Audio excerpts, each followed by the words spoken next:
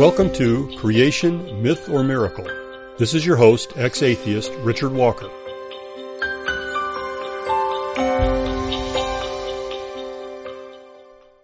Welcome to today's show. Rather than focus on specific evidence for the biblical creation account or specific difficulties for the secular evolutionary creation account, today I'd like to begin by looking at Scripture itself and thinking about what Scripture has to say about man's place in the universe and the age of the earth and when man became man and came into existence in this history.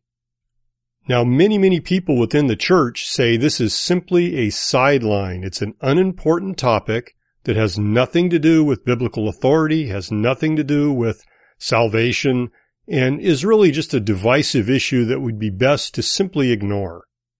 Is that something that can be substantiated if you pay attention to what Scripture says? Well, let's take a look. Let's consider two different time scales. The secular time scale, which has also been adopted by many within the church, the Big Bang evolutionary time scale. The numbers vary, but 14 to 15 billion years ago, the Big Bang supposedly occurred. And then 10 or so billion years go by, and then our solar system and the Earth itself form about 4.5 billion years ago. And then perhaps 500 million years later, maybe earlier, the numbers vary, life itself shows up from non-life. Then you've got the evolutionary history of all different types of creatures showing up at various times, dinosaurs showing up maybe 300 million years ago and disappearing 65 million years ago, etc. Finally, you have the genus Homo, which we're part of, showing up maybe 1 to 2 million years ago, and then modern humans, perhaps 200,000 years ago. And all of these numbers have some flexibility because there is not complete agreement about them. But that's roughly the time scale. And so you have man, modern humans, maybe 200,000 years ago, and then our recorded history of only perhaps a few thousand, maybe 10,000 years of recorded history according to some secular accounts. More likely and more realistically, only about 4,000 years of any recorded history. So this puts our recorded history of man at about 0.00003% of the entire history of the universe. So only the very last small fraction of percent of the total time has man even been around. Now let's contrast that with the plain biblical timeline as commonly understood for thousands of years and totally rejected by much of the church today, the 6-day standard young earth creation model. You have a total period of time of about 6,000 years, and you have man created on day 6, right at the beginning, the very first week. And you have Jesus at about 4,000 years into this total history. So his comments about the beginning of things are about 4,000 years into this timeline. So in the biblical timeline, man is there right from the very beginning and has been part of the creation other than the very first 5 days. In the secular timeline, or any long-age timeline, man has only been around for a very small fraction of 1% of the total time. So 99.999x% of the time, man was not even there. Well, now let's look at a couple of scriptures that have a relationship to this issue. For example, talking about the doctrine of marriage, in Mark 10, verse 6, Jesus says, "But from the beginning of creation, God made them male and female." In Luke chapter 11, 50 and 51, Jesus also says that the blood of all the prophets which was shed from the foundation of the world may be required of this generation, from the blood of Abel to the blood of Zacharias. And additionally, in Romans 1:20, the Apostle Paul says of God, "For his invisible attributes, namely his eternal power and divine nature, have been clearly perceived ever since the creation of the world in the things that have been made, so they are without excuse." Paul is very plainly saying people have been able to perceive these attributes of God in his creation ever since the creation of the world, not ever since people were created 99.999% of the time into the existence of the world. So it becomes interesting to take a look at how does Christian academia deal with these statements in Scripture, considering that they accept the Big Bang timeline. When the problem isn't completely ignored, it's usually explained away in a manner that makes it pretty plain that the real authority is current secular opinion as opposed to the Word of God, although they would never say it exactly that way. Last year, in an article titled Jesus on the Age of the Earth, available at creation.com, Dr. Carl Whelan recounted a specific instance of speaking about this issue with an individual. Let me read you what he had to say. The most striking and sad example of this switch in authority source I know of comes from a personal experience. In Melbourne, Australia, many years ago, I had arranged to sit down over a hot drink with a distinguished university professor, a Christian who was well known for his active opposition to a straightforward view of Genesis. At that time, he was actually the head of a grouping of Christian academics which had been openly set up to provide opposition to the inroads our ministry was making. Over the years, this group has unfortunately been very effective in persuading most Christian training institutions that compromising on biblical creation in favor of secular thinking, evolution, and long ages is the only respectable position. This professor himself, in addition to his secular science qualifications, was well regarded in the theological arena as well as being very biblically literate. He had at that time already been a frequent guest lecturer at several leading Australian evangelical training institutions. During our courteous exchange, I asked him about the above comments by Jesus in relation to the age of the world. I asked, "Isn't it clear that Jesus taught and believed that the world was young?" I expected him to do as other Christian evolutionists have done, to try to find ways to torture the text to escape those obvious implications. Instead, he said he totally agreed that Jesus believed in a recent creation of all things. Somewhat taken by surprise, I said, "Well, how do you deal with that then?" He would, of course, have assumed correctly that I knew of the long-age position of this prominent organization of theistic evolutionists. His answer simply stunned me, to put it mildly. He said, "Jesus didn't know as much science as we do today." His words burned themselves indelibly on my memory, while the recollection of my response has faded somewhat.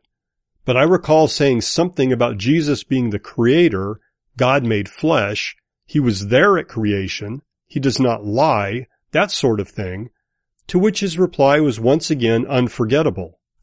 "Ah, but that's where it gets very complex.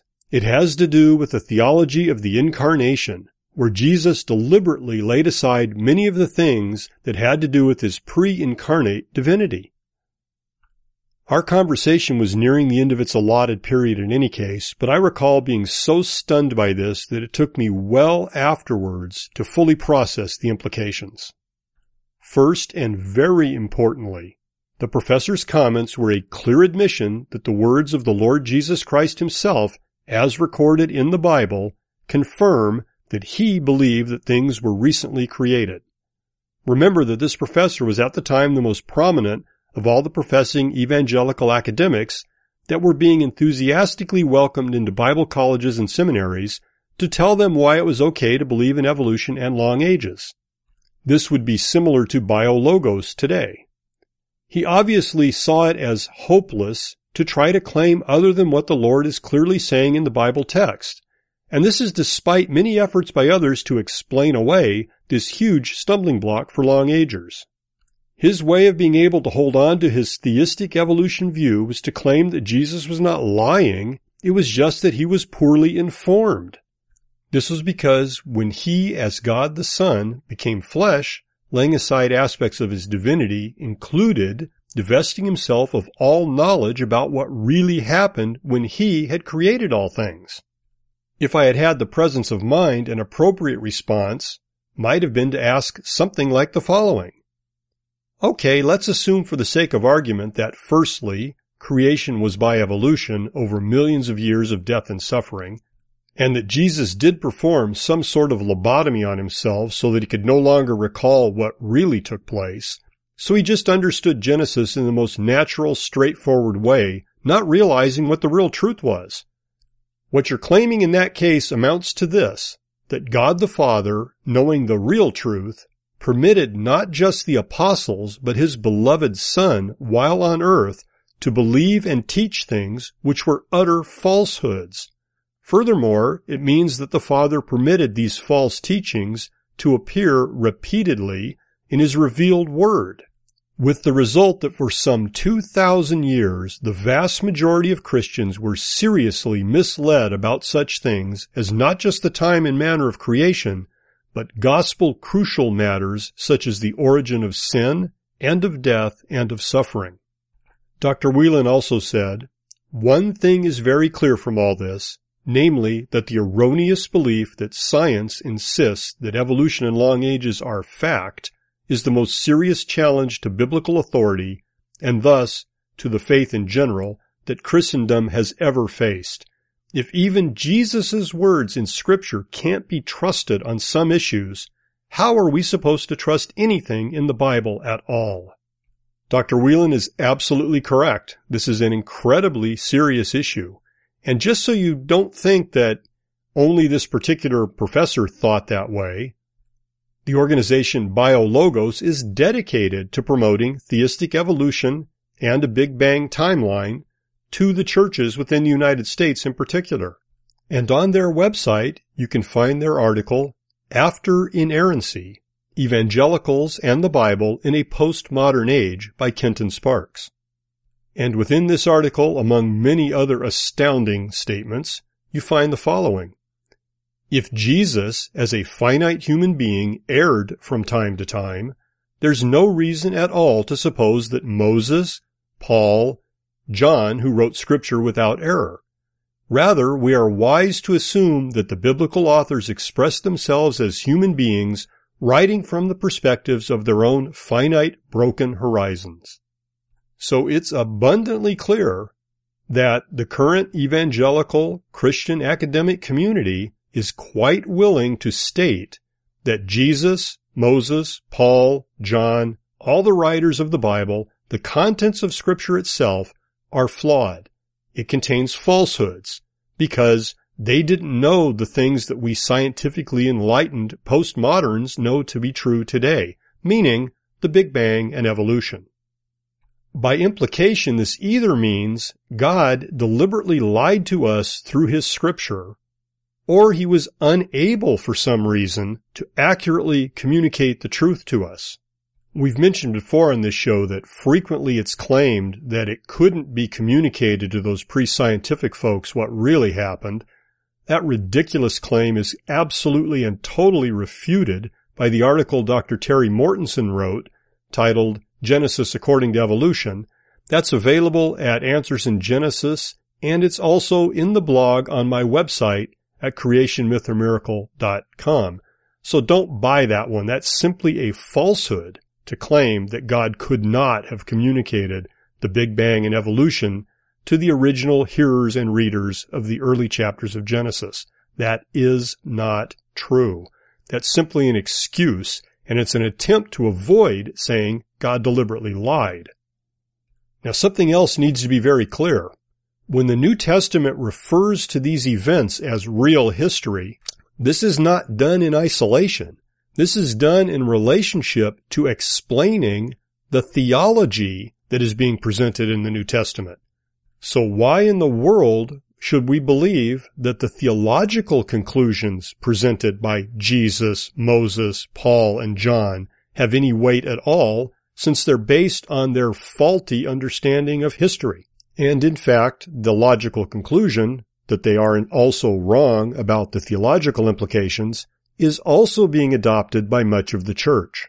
And if you take this view of Scripture to its logical conclusion, which is done by the liberal church, you would conclude that, of course, the resurrection never happened either, since science says that's impossible, nor did the virgin birth.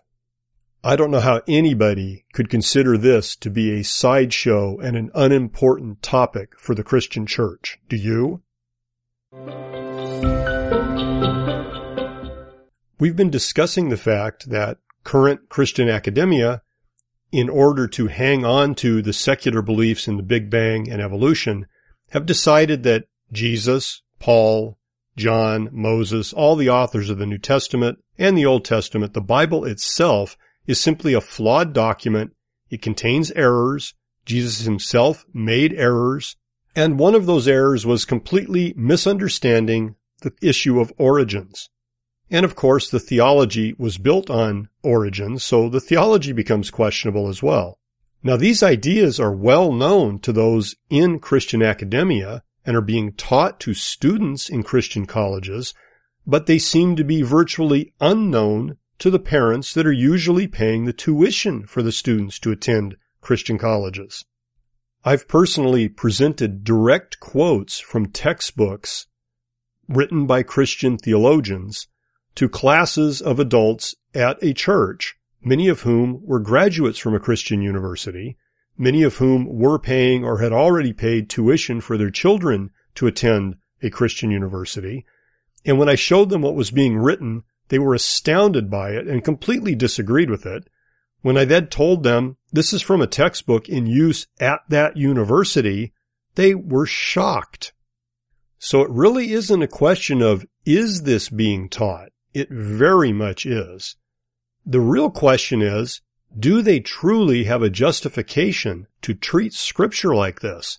Has science so solidly proven the Big Bang and biological evolution that we have no choice but to decide the Bible is an inherently flawed, inaccurate document that teaches falsehoods, and that Jesus himself was caught up with that and believed and taught falsehoods? Hence the reason for this show, Creation, Myth, or Miracle, and the fact that we so often look at the very flawed arguments coming out of science, which are accepted as proof. By the way, on the notion that Jesus didn't remember what he himself did in creation and spoke falsehoods about it, consider John chapter 8, verse 28. So Jesus said to them, "When you have lifted up the Son of Man, then you will know that I am he, and that I do nothing on my own authority, but speak just as the Father taught me." So does that mean God himself taught Jesus these falsehoods to promulgate? Oh, wait a minute. This is actually easy to get out of. John wrote this, and John also doesn't know what he's talking about. So maybe Jesus never said this. That would be completely consistent with the way they're treating Scripture. However, they're generally not consistent, and essentially the only area where they claim all these biblical authors were wrong is when it relates to origins. This is absolutely 100% clearly driven by an attempt to accommodate the current teachings of secular science. Nothing other than that explains what's going on here. So is the possibility that Jesus actually misunderstood things, believed falsehoods, and taught falsehoods, is that a divisive side issue that's unimportant? If Jesus can teach falsehoods, why should we believe his statements about the salvation that he offers to us? If the words of Jesus aren't trustworthy as recorded in Scripture, then we have absolutely no reason to believe the entire Christian faith means anything. However, the good news is the claims from secular science about the solid proof of Big Bang and biological evolution are a bluff. And when these details are looked at closely, these theories collapse of their own weight. They're actually ridiculous when you look really closely at the details from an unbiased perspective. And it's precisely because they collapse easily when you look at the details that there is such a serious attempt to suppress any presentation of the arguments against these theories. It's almost impossible to get this information presented, certainly in a secular school, but even most churches will not allow a discussion of these problems with secular science. Now ask yourself the question, if it was really solid, why wouldn't they simply put the arguments on the table and do away with this creationist and intelligent design nonsense once and for all? But no, Instead, they try to hide from it, tell you it's not science, and never let you hear the arguments that are presented. So you need to be smart enough to make your own decisions. Demand that you see both sides of the argument. Investigate things by listening to shows like this one, by reading the documents that are available at the resources shown on my website, and I mentioned many of them in my previous recording yesterday. Remember, Romans 12:2 says, "Do not conform to the pattern of this world, but be transformed by the renewing of your mind," not by the removal of your mind. We've been talking about the very sad fact that in order to hang on to the Big Bang and biological evolution, much of Christian academia is moving toward the idea that Jesus and all of the other authors in the New Testament and the Old Testament didn't know what they were talking about, and when they spoke of origins, they were simply wrong. They were flawed. They taught falsehoods. But they simply didn't know any better. But whenever this topic is discussed overtly at all, they seem to take the position, well, yeah, they were pre-scientific types and they really couldn't understand what us smart people today are able to understand, and it's really only those topics that they were wrong about. Well, let's consider what Jesus had to say when he was speaking with Nicodemus, recorded in the 3rd chapter of John. Jesus said, "I tell you the truth. We speak of what we know and we testify to what we have seen, but still you people do not accept our testimony. I have spoken to you of earthly things and you do not believe. How then will you believe if I speak of heavenly things?" Does this passage make any sense at all if when Jesus speaks of earthly things, he doesn't know what he's talking about? He's telling Nicodemus, you need to believe those as well, or why would you believe me about heavenly things? And don't forget that Hebrews says to look upon Jesus was to look upon the Father, and to listen to Jesus' words was to listen to the words of the Father. Jesus himself testified, "Anyone who has seen me has seen the Father. The words I say to you are not just my own. Rather, it is the Father living in me who is doing his work." Well, are we supposed to believe Jesus was wrong about that also? Or perhaps we're supposed to believe the Apostle John miswrote that in Scripture. What are we supposed to believe here? I don't know about you, but I think I will go with the belief that Jesus was telling the truth. The Holy Spirit was involved in the writing of Scripture as it says within Scripture, that we can trust what it says, and that the secular science du jour of Big Bang and biological evolution are simply flawed. Now, perhaps I have the advantage of studying those subjects closely for 3.5 decades and knowing many of the arguments against them. But those arguments are readily available to you as well, and we will continue to present them on this show for your edification.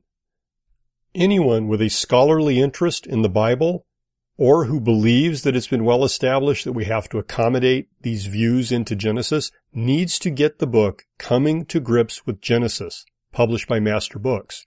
It contains Dr. Mortenson's article, Jesus' View on the Age of the Earth, in which he analyzed 61 different old Earth Christian sources. Out of the 61, only 3 of them even dealt with Jesus' teachings in the passages we've been discussing. And they tried to explain why we need to accommodate evolutionary views. The other 58 sources completely avoided the subject. In fact, most commentaries make no comment on these verses related to what Jesus is teaching about the origin of the earth.